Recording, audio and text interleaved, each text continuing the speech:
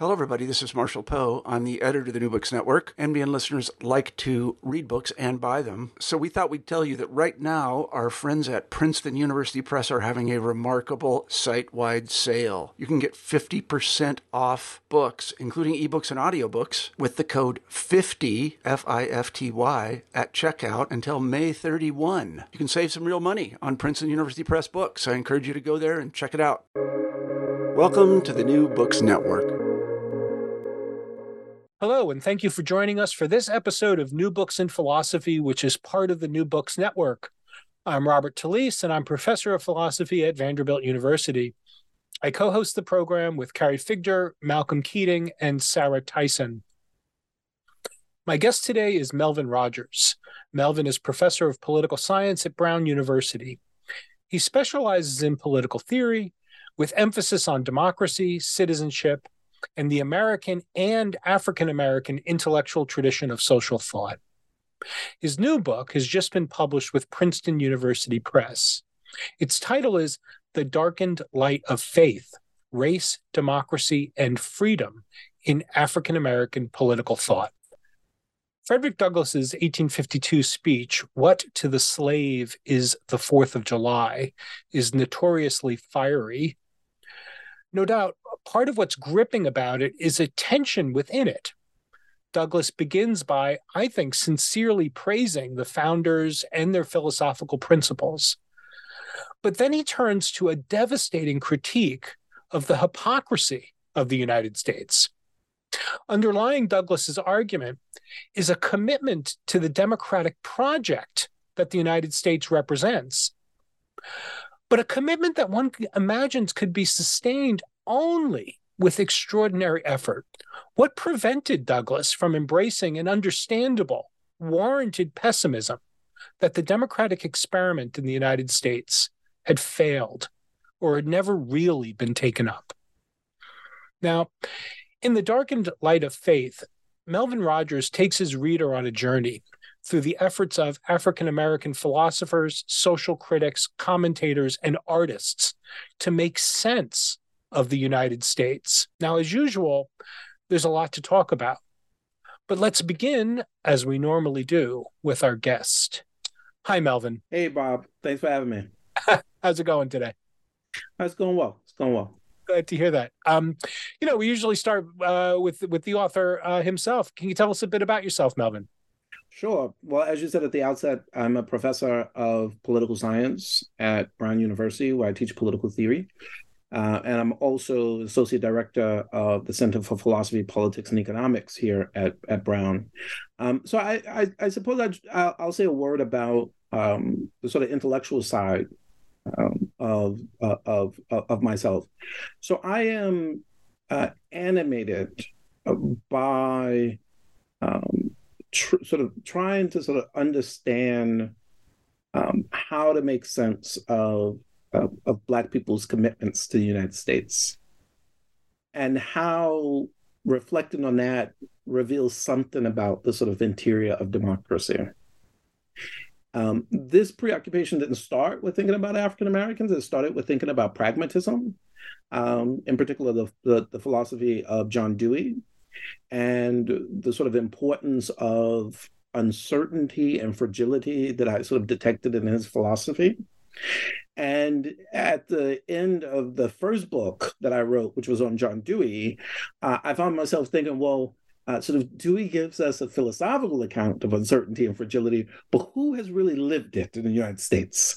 There's a variety of people I could turn to, but I turned to the tradition of African-American political thought. And that tradition, in some ways, along with the tradition of pragmatism, has sustained me ever since. Fantastic. So can we begin with the title of the book? So The Darkened Light of Faith really captures what I see as a central thread of the argument of the book, which connects up with what you had just said about yourself. And that thread is perhaps sort of also typified in the Du Bois's contrast between being hopeless and being unhopeful. Can Can you tell us a little bit about the title? Yeah, sure. So the title itself is the product of an exchange with a dear friend and colleague in philosophy, Chris LeBron, who is at Johns Hopkins. And he and I were talking about the book, and we've been talking about the book over a number of years. And I was hovering around the themes of faith and darkness. And after a couple of back and forths with him, this title emerged. Behind it was, on the one side, I didn't want an uninteresting title. I wanted something that had a kind of literary feel to it, and that sort of that tried to capture the grandness of the tradition I was, or that I've studied, and that's the subject matter of the book. And I struggled with trying to find a title that could do justice to this, and do justice to how the efforts of African Americans, how their efforts to transform the nation was not naive, even as it was still and remains bold in its scope and its desire. So it's at once transformative in its scope, from my understanding, as I sort of describe it in this book. But for just that reason, it's mired in the tragedy of America's racial history. And so the Darkened Light of Faith tries to capture all of this. And the vast majority of the thinkers in this book hold out faith that the United States can become a racially just society. But the articulation of that faith, and this is the important part, the articulation of that faith must, as many of them insist, emerge through a confrontation with that racial history. And if that's the sort of orientation of what these thinkers are about, if the orientation is that we got to grapple with the darkest features of our history, their claim is that that confrontation, that darkness may yet contain some light. And that's how we arrive at the darkened light of faith. Fantastic. It is an interesting title. So, and I think the way that you just articulate it really captures, I think, the animating concern, ethos of the book, even. Let's start with the argument now. So the book proceeds by way of a series of encounters with a range of both African-American political thinkers, but others as well, including Thomas Jefferson, all as a way of drawing attention to and articulating various kinds of forms of the tension that you just described. So you begin with this examination of David Walker's 1829 appeal to the colored citizens of the world. And of course, and as you point out, the words appeal and citizens sort of jump out, given the time it's written. They form the central plank of your analysis, particularly your analysis of judgment. And that part of your argument is that the idea of an appeal is a kind of humanizing act, right? Making an appeal is a kind of revolutionary, contestatory act of acknowledging the humanity of the addressee of the appeal. So can you tell us a little bit about your analysis of Walker? Sure. So let me back up a little bit and just say a word about David Walker, since he's not a sort of household philosophical name or household name in philosophy. So David Walker, he was born in 1796. His father is enslaved. His mother is free, and so given the sort of the custom and laws of the time, his freedom follows that of his mother. He is born in Wilmington, North Carolina, and he makes his way north to Boston. 1825, roughly. And along the way, he's being politicized because he's bearing witness to the horror that Black people are enduring. And so he's in Boston. We have a small Black community at this time in Boston.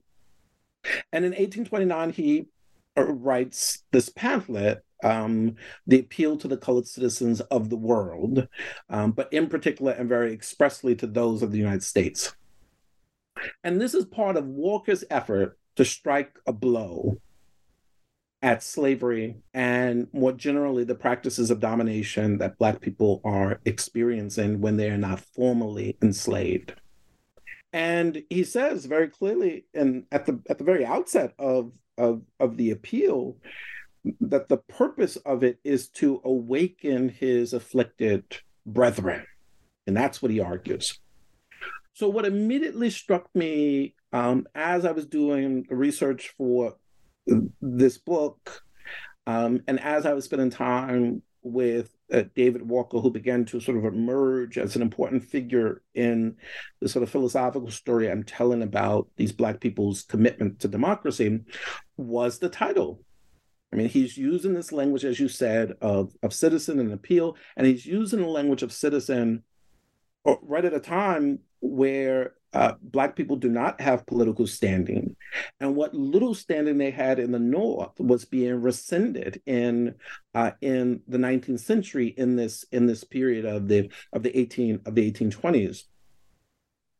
And what immediately became clear as I was working through the text and situating the text within the wider horizon of discourse, because I'm also a historian of political thought. So as I'm situating the text within the wider horizon of philosophical discourse and thinking, what immediately emerges is that Walker does not believe that the foundation of one's citizenly standing is, in the first instance, determined by a constitutional recognition.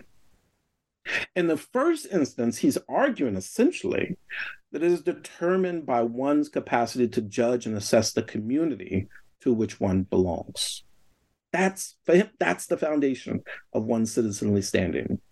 And so when he appeals to Black people, the other title, the other word in that title, when he appeals to Black people, he calls on them, he's calling on them to use their judgment. Right?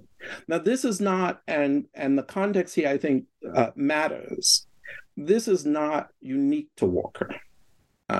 You can regularly find in the 18th century, in the 19th century, the word appeal being used in prominent ways, whether it's being used in titles, or whether it's used in the subject or the body of the text. I mean, the famous example, of course, is the Declaration of Independence, which appeals to the supreme judge of the world. But you can often find pamphlets that are appealing to the great people of Boston or to an impartial reader, right?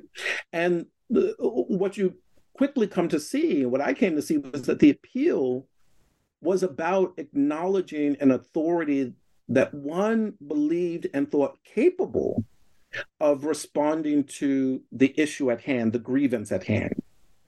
And so Walker appeals to Black people in this way, and he's seeking to elicit from them the very thing that he claims is the case, that they're citizens. And by virtue of responding to them, responding to him, answering the appeal, they inscribe their sort of citizenly standing in the world. So beginning with Walker seemed necessary for two reasons. The first is that Walker marked a sort of major transition from earlier deferential appeals by African Americans. And so when you read the pamphlet, you might think to yourself, well, for someone who's trying to secure freedom, I mean, he has no problem shaming and criticizing and going after his white counterparts. But he thought that that was necessary. He thought that the gravity of one's rhetorical engagement, right, or the intensity of it, must match the gravity of the issue. We're talking about the freedom of people. And I think so the second reason why the story begins with Walker is because he captured something quite powerful that others recognized in him. And this is the idea that the ability to judge is the foundation of Republican or Democratic politics. And so Walker became the central figure in this way. And I don't argue this in the book, but where I press, I could make the argument that a great many roads in African American political thought that open up lead in a more unified way back to Walker. Excellent. Could you say something? So it turns out that the pamphlet has a longer title that helps to shed some light on the last four words of the shortened title, Citizens of the World. Could you say something a little bit about that? So it's Citizens of the World, particularly, he goes on to, right.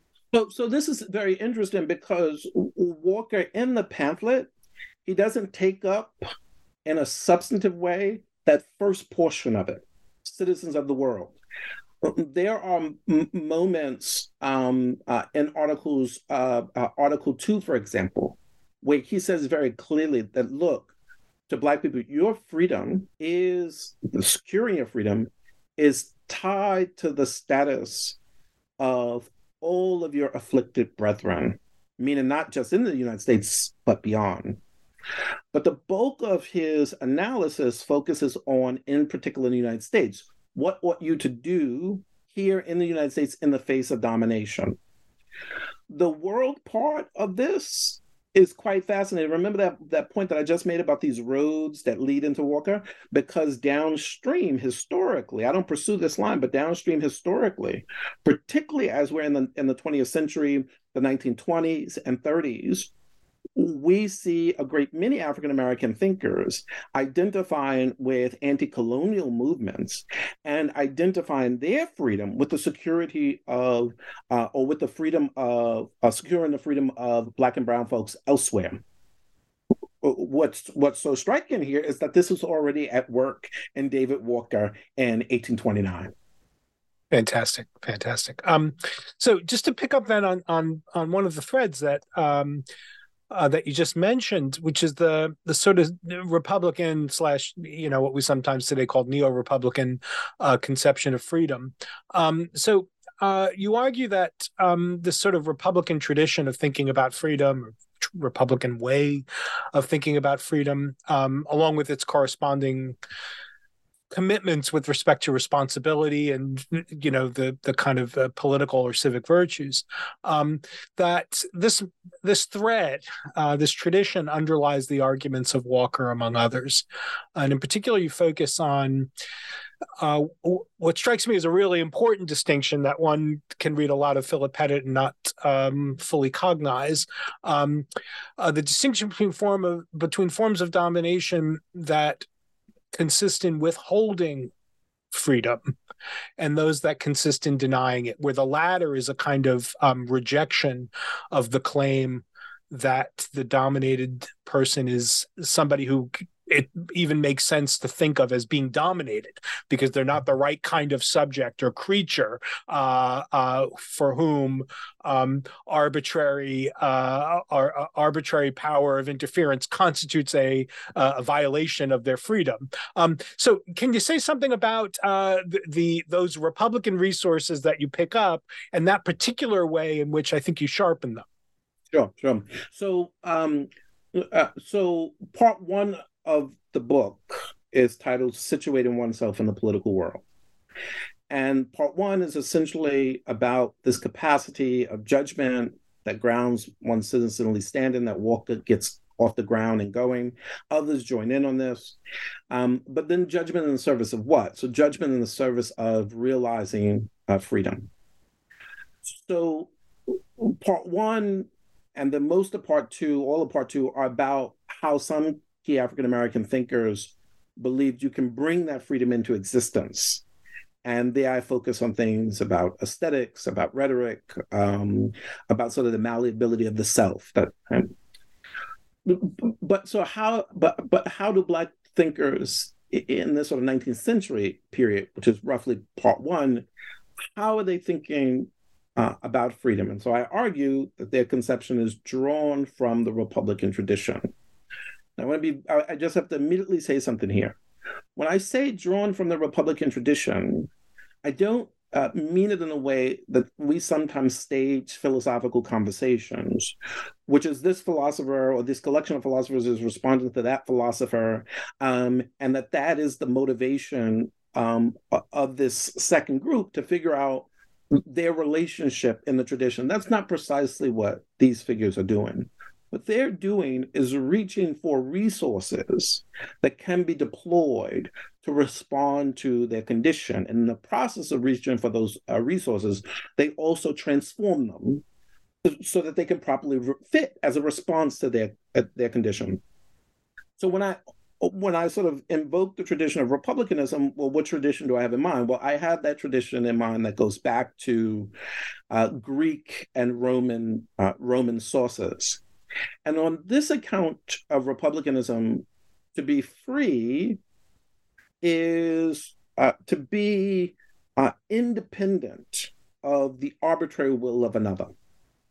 If you live at the mercy of another's will without the possibility of redress, you are, as the Republicans often say throughout the tradition, you are a slave, you are dominated.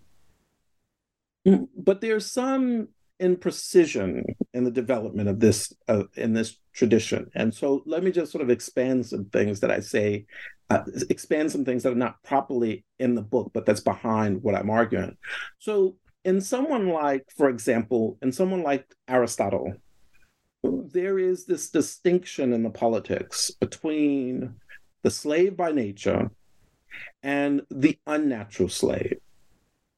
And what's worth pointing out here is that those who are turned into slaves, their condition as slaves, Aristotle wants to say, would represent a tragic and demeaning loss of one's civic identity.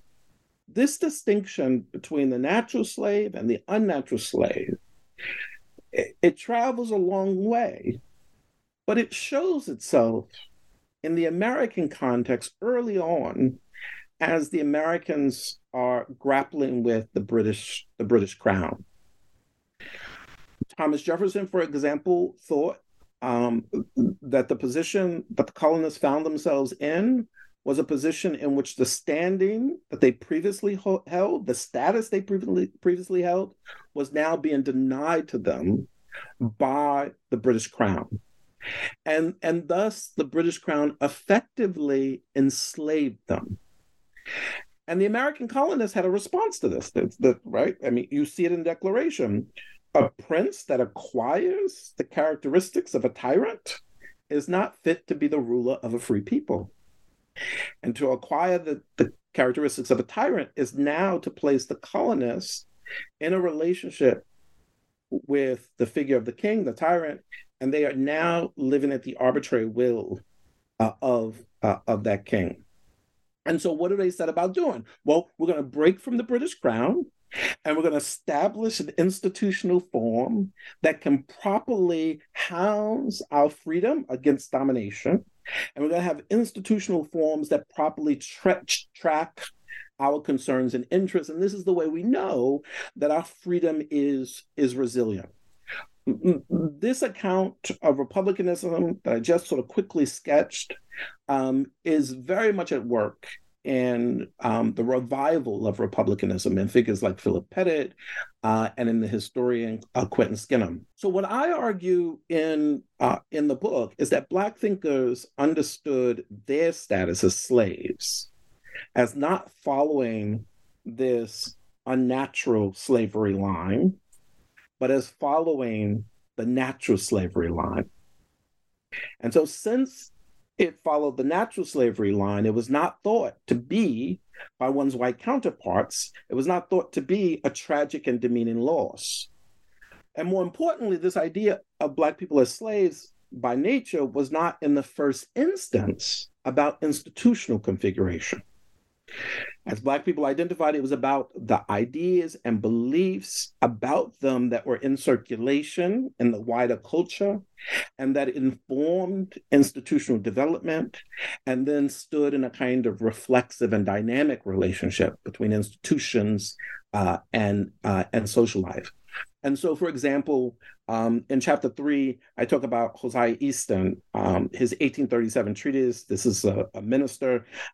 He's very concerned about what he calls the sort of prejudices about Black people that are in circulation. Or Frederick Douglass in 1848, right? He speaks about Black people not being personal slaves, but slaves of the community, meaning that they are at the arbitrary mercy of any white person if that person decides to move on them, right? Or Frances Harper in 1857. I mean, she worries about how the constraints on Black people result from what she calls, what I say in the book following her, a vitiated public opinion. And all of this suggests, at least for these figures, that what must be targeted is the culture of American life. The ways in which white Americans do not at all appear to be diminished in their own eyes by the practices of domination in which they participate. And this is in part because they don't see Black people as humans. And thus, whether it's Douglass, whether it's Easton, whether it's Walker, they argue that it required a transformation of the self-understanding of white Americans, not only about the humanity of Black people, but how the denial of the humanity of Black people requires white Americans to deny something in themselves. And all of this, they argue, speak less to institutional reconfiguration, although that matters, but more significantly to cultural transformation. And it's this theme of culture that seems to escape, I think, both the past and the contemporary revival of republicanism. Great.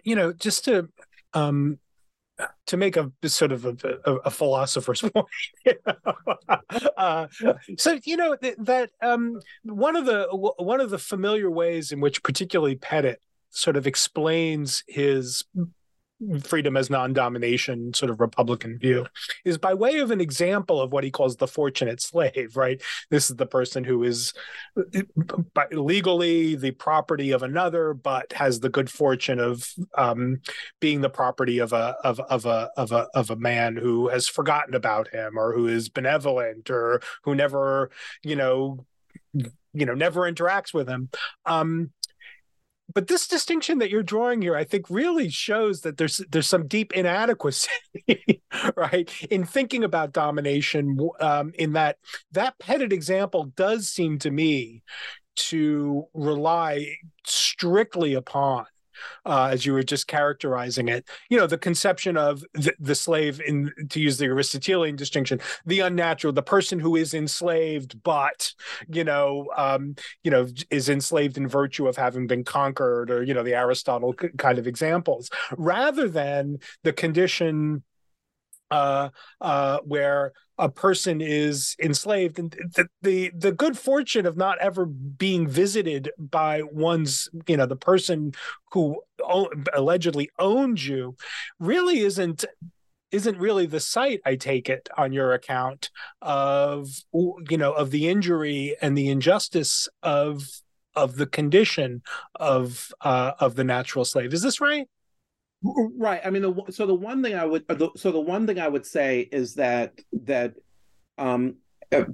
Pettit is right to follow the tradition in arguing that the problem is not with the goodness or badness of mastery.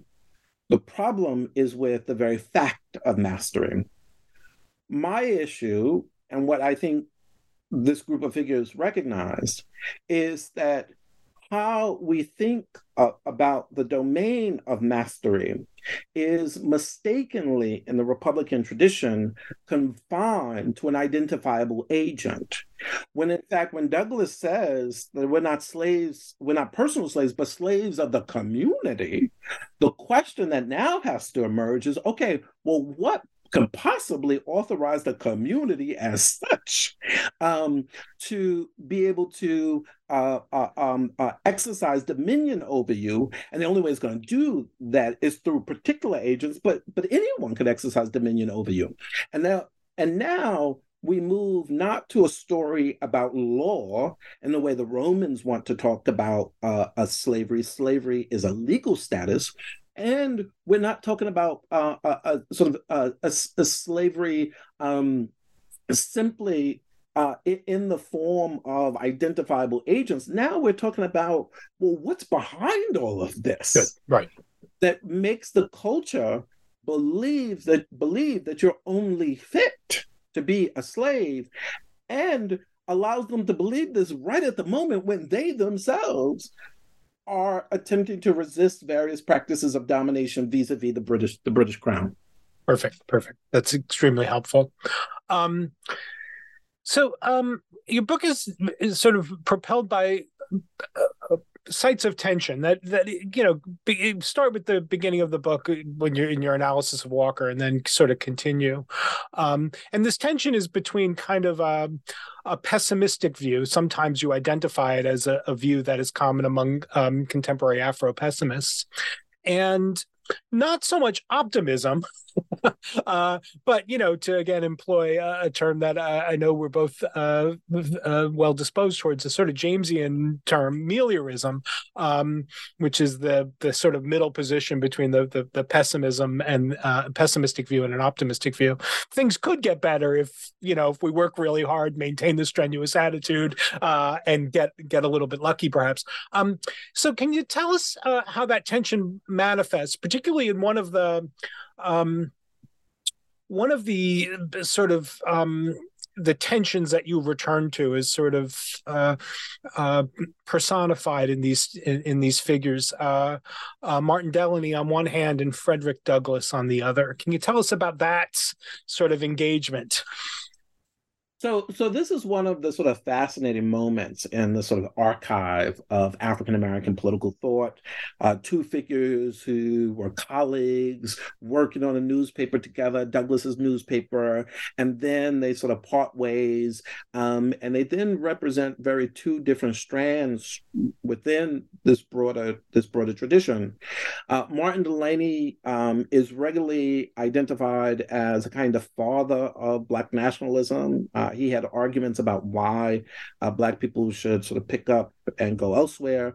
And Frederick Douglass is often identified as a kind of a consummate defender of integrationism. And in the 1850s, Martin Delany publishes his treatise of 1852, The Condition, Elevation, Immigration, and Destiny of the Colored People of the United States. And Delany comes to think he didn't always hold this view, and this wasn't his final position, but this becomes a very important historical moment in the archive of African-American political thought, because it gives life to different strands in the tradition, even as Delany himself changed his course. But let's focus on the 1850s. So he comes to think that the United States is politically unable to recognize the standing of Black people. And this political inability, he goes on to argue, is really sort of tied to the civic identity of the nation. So that is that the identity of the United States depends for white Americans to understand their freedom and their grip on it, the domination of Black people. And dominating Black people, he argues, and it's the hallmark of the exercise of sovereignty. That is precisely what is denied to Black people. And in contrast to Walker, who, as we spoke about earlier, actually, right, he refers to Black people as citizens. Delany is very clear that he has not addressed Black people as citizens, quote, because you have never been. And why is that the case? Well, because Delany thinks that one's status as a citizen comes about through constitutional recognition in which one participates in controlling sovereign power. And so Delaney has a number of recommendations in the 1850s about where Black people should go. But it opens up a question and a tension between him and Douglass, because Douglass is committed to the United States. He's committed to call it his home. He thinks it can be transformed. And so one has to figure out how to adjudicate between the two. And what you ultimately come to realize is that they disagree, and disagree profoundly, on the normative foundations of republicanism. So what is the animated standard that legitimizes a republic? Delaney thinks it's the norm of sovereignty as captured in a constitutional framework, the constitutional framework of the society. The constitutional framework will indicate who has standing, who has rights, and who has privileges. And those who participate in office holding and decision making are sovereign, and they determine the sort of political and ethical identity of the nation. And the society is legitimate to the extent that rules come about, that laws come about because they're following the appropriate procedures, right? And acknowledging the appropriate people per the constitutional structure. So Douglass thinks that this is a mistake. And he thinks that the legitimacy of the republic in the first instance is tied to the principle of openness. That what makes the polity worthy of respect and obedience is precisely what makes it alive to ongoing grievances of those over whom it exercises power. And so Douglass first says that, look, freedom and slavery can never be reconciled. And there's a story about that one could tell about natural rights and natural law that's informing that. But in the second instance, he says that the American polity, in order to understand it, we have to understand that it is never fully settled. That the institutions that function and claim to speak in the people's name will always be less than the potential grievances of the people in whose name it constantly claims to speak. And he thinks that this actually opens up a space of contestation. It is what, if you want to think in sort of narrow, in our present moment, in narrow institutional electoral terms, well, why do we keep coming back and voting? The thought is that we could get another shot at it. And Douglass would claim that that institutional feature comes about because of this background normative commitment to openness. And that normative commitment to openness is the sort of engine that drives the polity, and it is what generates a sense of, gives the polity legitimacy. And so Douglass and Delaney are having these different these sort of disagreements around the normative foundations, but those disagreements actually then point to something else. Delaney thinks that, look, I don't have any hope that this place can be otherwise, because as I look around and as I look at the evidence of who has standing, Black people are not included. Douglass says, well, the principle is openness, and yes, Black people are not included, but they can push and struggle and transform their white counterparts and potentially make it something else. And Douglass says he has faith that the nation could be otherwise. And so this disagreement around the normative foundations also turns out to be a disagreement about the place of the sort of status of evidence and the sort of evidentiary foundation of one's commitments and loyalties to a polity. Excellent. Can I ask this? Maybe this is a biographical question about Delaney, because I can imagine this sort of hard-nosed, almost what we might think of in sort of philosophy of jurisprudence, sort of positivist sort of conception, right? The polity is its structures. Its structures are defined by way of these documents and their interpretation, and the people who hold office are the people who are making legislation, and there's no there's no aspirational horizon that provides a moral background by means of which or to which we can appeal when we're critiquing society. I can imagine that kind of sort of hard-nosed, again, in the philosophical sense, positivistic conception being the outgrowth of a kind of empiricist temperament. But I could also imagine it being a moral position that one is driven to by way of a kind of observation about the world. Now, I guess the question is sort of, how do you read Delany on this? Is it that he sees no grounds? Not only does he see no grounds for the kind of position that Douglas is championing, not only does he see no grounds for it, but he sees the grounds that the facts as they present themselves suggest that to Delany that the Douglas view is insufficiently attuned to the realities of the situation. Or do you think it's a more just a kind of philosophical view about, look, here's, almost like Hobbes, here's how we define these things. Is there any indication as to whether he was driven to relinquish hope, or does he just have a social scientist's conception of how to understand the political world? Right. So I think it's of a mixed bag. Good. But before I say a word about this, let me just sort of step back yet again and say a word about how I'm generally reading all of these figures. So I read these figures from Walker down to James Baldwin. I really read them as contributing to a kind of public philosophy. And there's a couple of things to sort of pay attention to in this regard, which is that it's a kind of philosophizing that's in the middle of things and on the go, right? Because the urgency of the moment is pressing on them.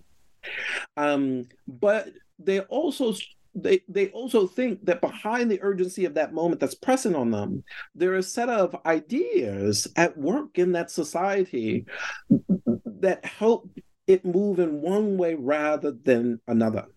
And so in responding, they're trying to offer up a set of arguments that they think that both their Black and white counterparts can undertake. And the white counterparts that they have in mind are less those who are the staunch racists who have enslaved Black people, and those who, for one reason or another, seem to be on the fence about these things. And so they're trying to offer up really rich and sophisticated arguments to a population that is consuming these kinds of things, or positioned to consume these kinds of things. In Delany's case, Delany was at what would become, Harvard's medical school. He was admitted by Oliver Wendell Holmes Sr. And the students are just beside themselves because they think that the quality of their degree will be lessened by the place of Delany. So he's admitted, he's in class, and then he's asked to leave. And right at the time, I always do this with my students, where I say, imagine that right now you open up your email and you have a message from the dean saying that you have to leave, and you have to leave because of your skin color, your eye color, your hair. Just imagine your whole future is tied to this moment. It's a plan of life. And so he's asked to leave. And then, of course, you get the passage of the 1850 Fugitive Slave Law. And these things are taken as evidence to someone who was already, he's in medical school, empirically inclined. And it's at this moment where he says, look, we need to put the moral philosophizing to the side and attend to the facts. And one thing that I must, as you know, in the book, I'm critical of Delany through Douglas, right? So I sort of laying out Douglas and critical of Delany in that way. But there's no way to deny that this move by Delany emanates from a deep and profound love and affection for Black people, and the claim that, look, how many more lives you want to wager? Yeah. Cut your losses. Yeah, exactly. Good. Let's move on then, because this tension between Delaney and Douglas enables sort of another and perhaps a different kind of sort of conflict, and maybe that comes up in the if not the character, at least some of the public writings of Thomas Jefferson. So Jefferson plays this pivotal, ambivalent role in your analysis, partly because you find in his writing two distinct conceptions of the people. Two different ways of appealing even to the people at work in the sort of this founder's thinking. Can you sort of lay that out for us a bit? Sure. So one of the things that I argue is that, you see in the tradition of American political thought and philosophizing, and you see in our public discourse, that we're constantly invoking the discourse of the people. And we're constantly speaking in the name of the people. And sometimes that term is just simply a descriptive claim. The people who have rights and privileges per the Constitution. Thomas Jefferson had this in mind. But Jefferson also had in mind, in part because he too was committed to the principle of openness, that sometimes when we invoke the people, we're invoking a thing that is not yet and attempting to call it into existence. It is a people as aspiration. And it is this second description that Jefferson thought was the means through which the American polity expands itself. He also thought that this would be the means by which we would guard against a kind of constitutional idolatry, right? And Jefferson wasn't alone. I mean, you find the same idea in James Wilson's lectures on law in the 1790s. So this language of the people, I mean, I focus on Jefferson as a way to get, Jefferson serves as a kind of shorthand for a wider tradition of thinking among American thinkers. But the thing that this idea of the people helps me to make sense of is what is behind these Black figures as they're thinking, as they're appealing. Who are they appealing to? Well, they're appealing to this aspirational view. But there's another reason why Jefferson appears that's not articulated in the book, and this is a great thing about doing an interview, which you could say it now. Great. There is this way of treating African-American thinkers in which, in order to isolate the integrity of their thinking, you have to reveal a kind of radical novelty or originality to them. The thought that they could be making use of this tradition, and Jefferson, is taken to be a practice of authorizing their voice, and that somehow they need it in order to enjoy standing.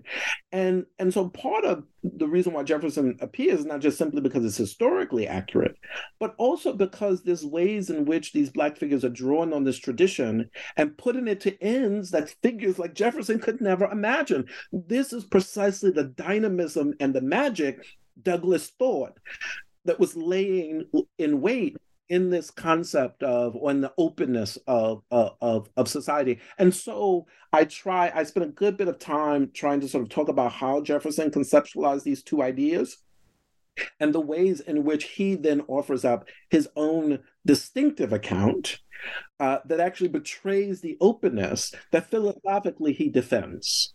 And so now we need new thinkers, right? Other resources that do better justice to an idea that Jefferson laid out, but he did not properly pursue and take up. And thus, we need someone like David Walker. We need someone like Douglas Ida B. Wells. That's great. So let's pick up on the last name you just mentioned, Ida B. Wells. So again, the book tries to be synoptic in that we're not just focusing, Melvin, sort of on the pamphlets, the arguments, the abolition, the accounts of the justice of abolition. We're also looking at aesthetic, rhetorical sources. In particular, you talk about Ida B. Wells and Billie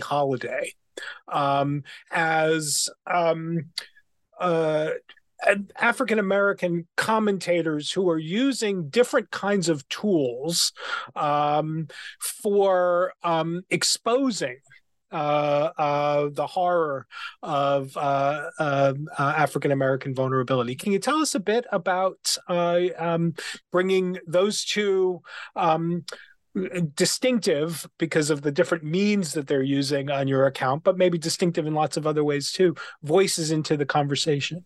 Right. No, that's great. So now we're moving into the late 19th century and into the 20th. So we're in motion now.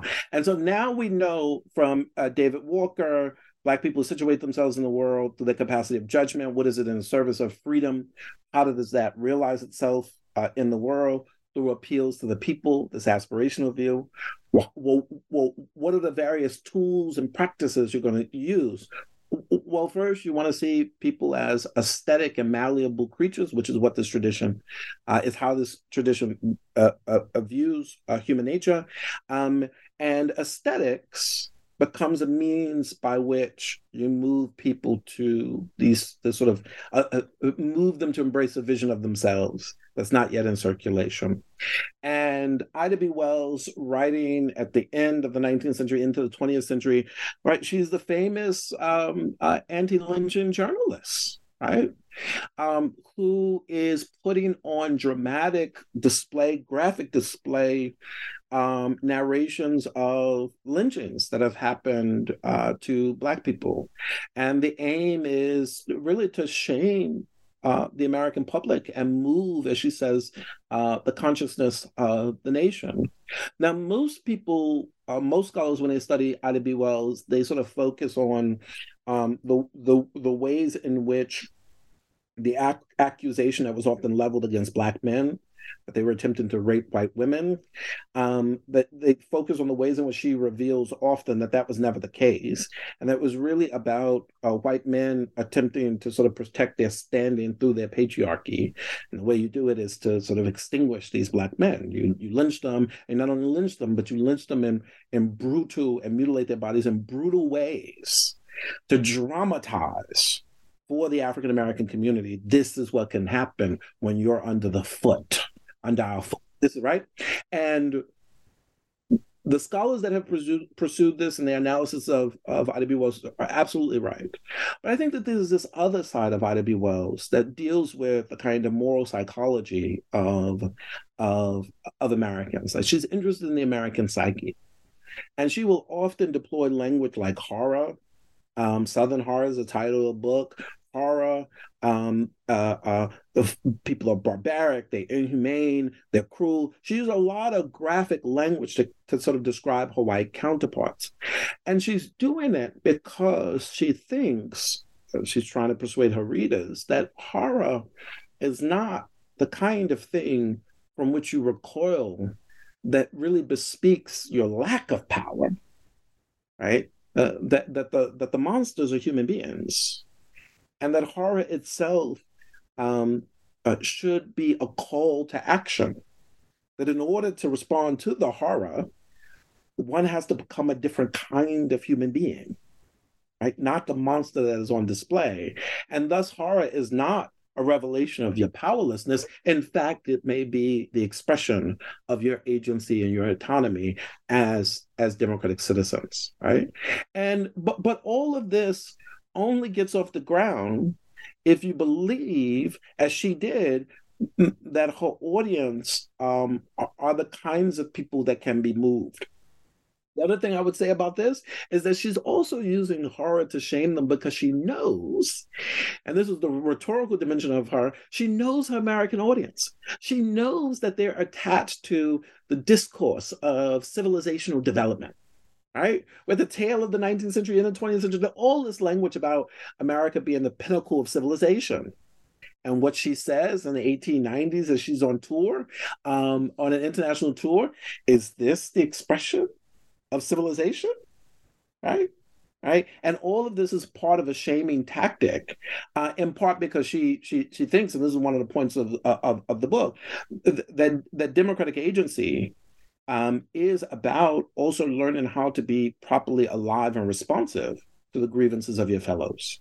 And then I argue that in the 1930s we see a similar, whereas Ida B. Wells gives you kind of a textual version of this, Billie Holiday gives you a performative version of this, right? She's singing Strange Fruit. This is based on the poem from Abel Maripol, Bitter Fruit, and then Billie Holiday makes it a hit. He had hoped she would do this. She makes it a hit, but she has this performative way of moving. And the performative way of moving, her gestures, right? They perform her philosophical commitments, right? She wants her audience to cringe in the way she does at the horror of lynching, because she wants you to understand that this is strange fruit, that it is not anything that's going to provide for your sustenance. Quite the opposite. It's going to harm the soul, right? Right. Did you? I heard a talk a while back, not too long ago, by Derek Darby, where part of, I take it, a project that he's now finishing has to do with jazz musicians who deliberately sort of work against, in their music and in their compositions, against a trope of the Black musician as an entertainer. And so part of what I took from your discussion is that of Billie Holiday is that her performance of Strange Fruit, the recording, but also the performance of it, sort of fits into that kind of story. That this is a I know it's a sort of a cliche kind of term, consciousness raising sort of. It's not entertainment now, right? This is a kind of confrontation, maybe a less overt form of political contestation and confrontation, but a rejection, a denial, performative denial of I'm a singer who's here to entertain white folks, and more of a kind of political statement. Does that seem right to you? No, I mean, that's absolutely right. And in her various performances, when she was sort of confronted with it as entertainment, she rejected it outright. When reportedly, when her mother was concerned about her performing the song, she argued that she thought that this could make things better. And Ralph Ellison, I think, was a bit more honest about this, where he would say, yes, it is part of entertainment, but it is much more. It is a way of confronting reality, and it is a way of putting it in front of your audience in very subtle and textured ways that sort of penetrates, or Ellison thought, that can sort of penetrate the very sort of bodily movements of democratic citizens, right? And the thought, of course, it is a point that I think Walt Whitman makes in the 1870s, that democracy, and Bob, you've said this, that democracy is the moral proposition, right? That ordinary everyday people can get on together and dealing with their problems without having to bow to bosses or kings and the like. And Whitman's claim is that, yes, but that very idea must animate the very soul of those that we claim to be democratic. Right. Right. Fantastic. So, Melvin, you've been really generous with your time. It's always nice talking to you. And the book there's so much in the book that we're not addressing. So, folks, there's a lot more than what we've been discussing. But I do want to get to the final chapter, the end of the book. You discuss what you call James Baldwin's gift. Can you tell us about the sort of, which is I read the end of your book as a kind of culmination of the various threads. You're pulling things together and making this this overture in on behalf of and in defense of the light of faith in the democratic project. Can you tell us a bit about the tones at the end of the book? Right. So Bob, at the end, so the thing that I was concerned with as I was coming to the end of the book is the ways in which my sort of my tracking of the tradition and its defense of aspirational politics can easily be captured by our intellectual and public philosophical tendencies to sort of think about the United States as exceptional. And historians and philosophers in the United States have tried again to push back against this. And my thought is I'll add my voice to the chorus. And so the issue was, well, how do I guard against reading this tradition as I've been describing it, since it articulates very nicely with the exceptionalism of America? How do I guard against that collapse? And so Baldwin and the Swedish economist Gunnar Myrdal, who writes American Dilemma as he's grappling with the problem of race in the United States, they presented wonderful opportunities to then deal with this. And historically, it was sort of consistent with the line of the argument that I was telling. And Myrdal, on my account, represents a kind of deformed aspirational politics as he's dealing with the problem of inequality, racial inequality, and that Baldwin, it seemed to me, provided a something more.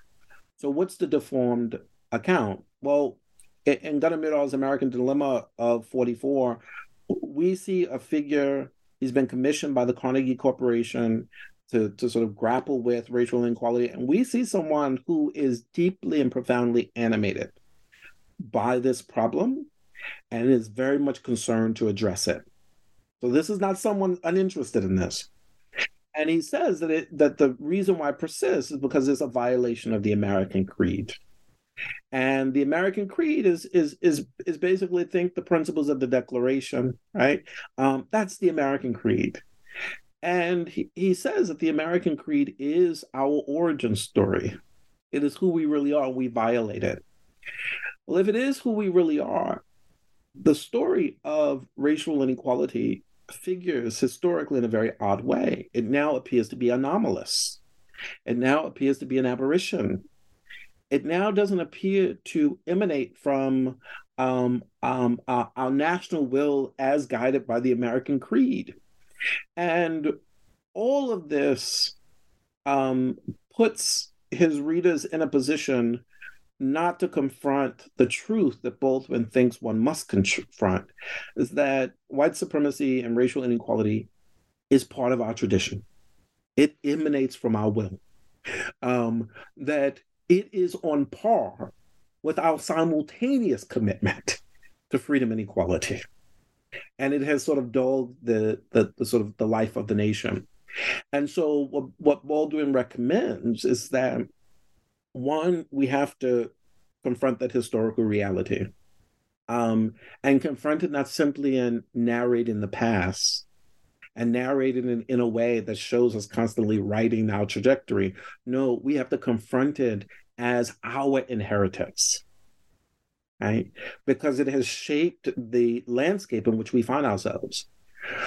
But if it is our inheritance, we need, Baldwin argues, a very sort of capacious sense of community and responsibility to address it. And so he offers up what I argue is a kind of shared notion of responsibility. And I try to say that this notion of responsibility looks very different than our sort of typical individualized account of responsibility.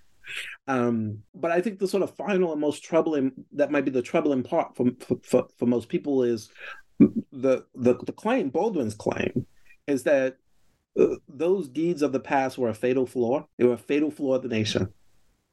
And it appears that even amid our attempt to respond to it, it will be something that will stay with us. And Baldwin says it will, because it's trauma. It has stained the nation, right? And that then cuts against our typical idea of thinking about our responses as part of our progressive arc that redeems what was done in the past. And Baldwin says, no, there's no redemption. You can have atonement, where atonement is a kind of uprightness and a clear-eyed view about the problem, a way of holding it in view and the way it ripples across time as a way to sort of structure your utterances and responses, legal, ethical, and an attempt to constantly hold on to one's humanity in the face of this thing that's constantly threatening to sort of reassert itself.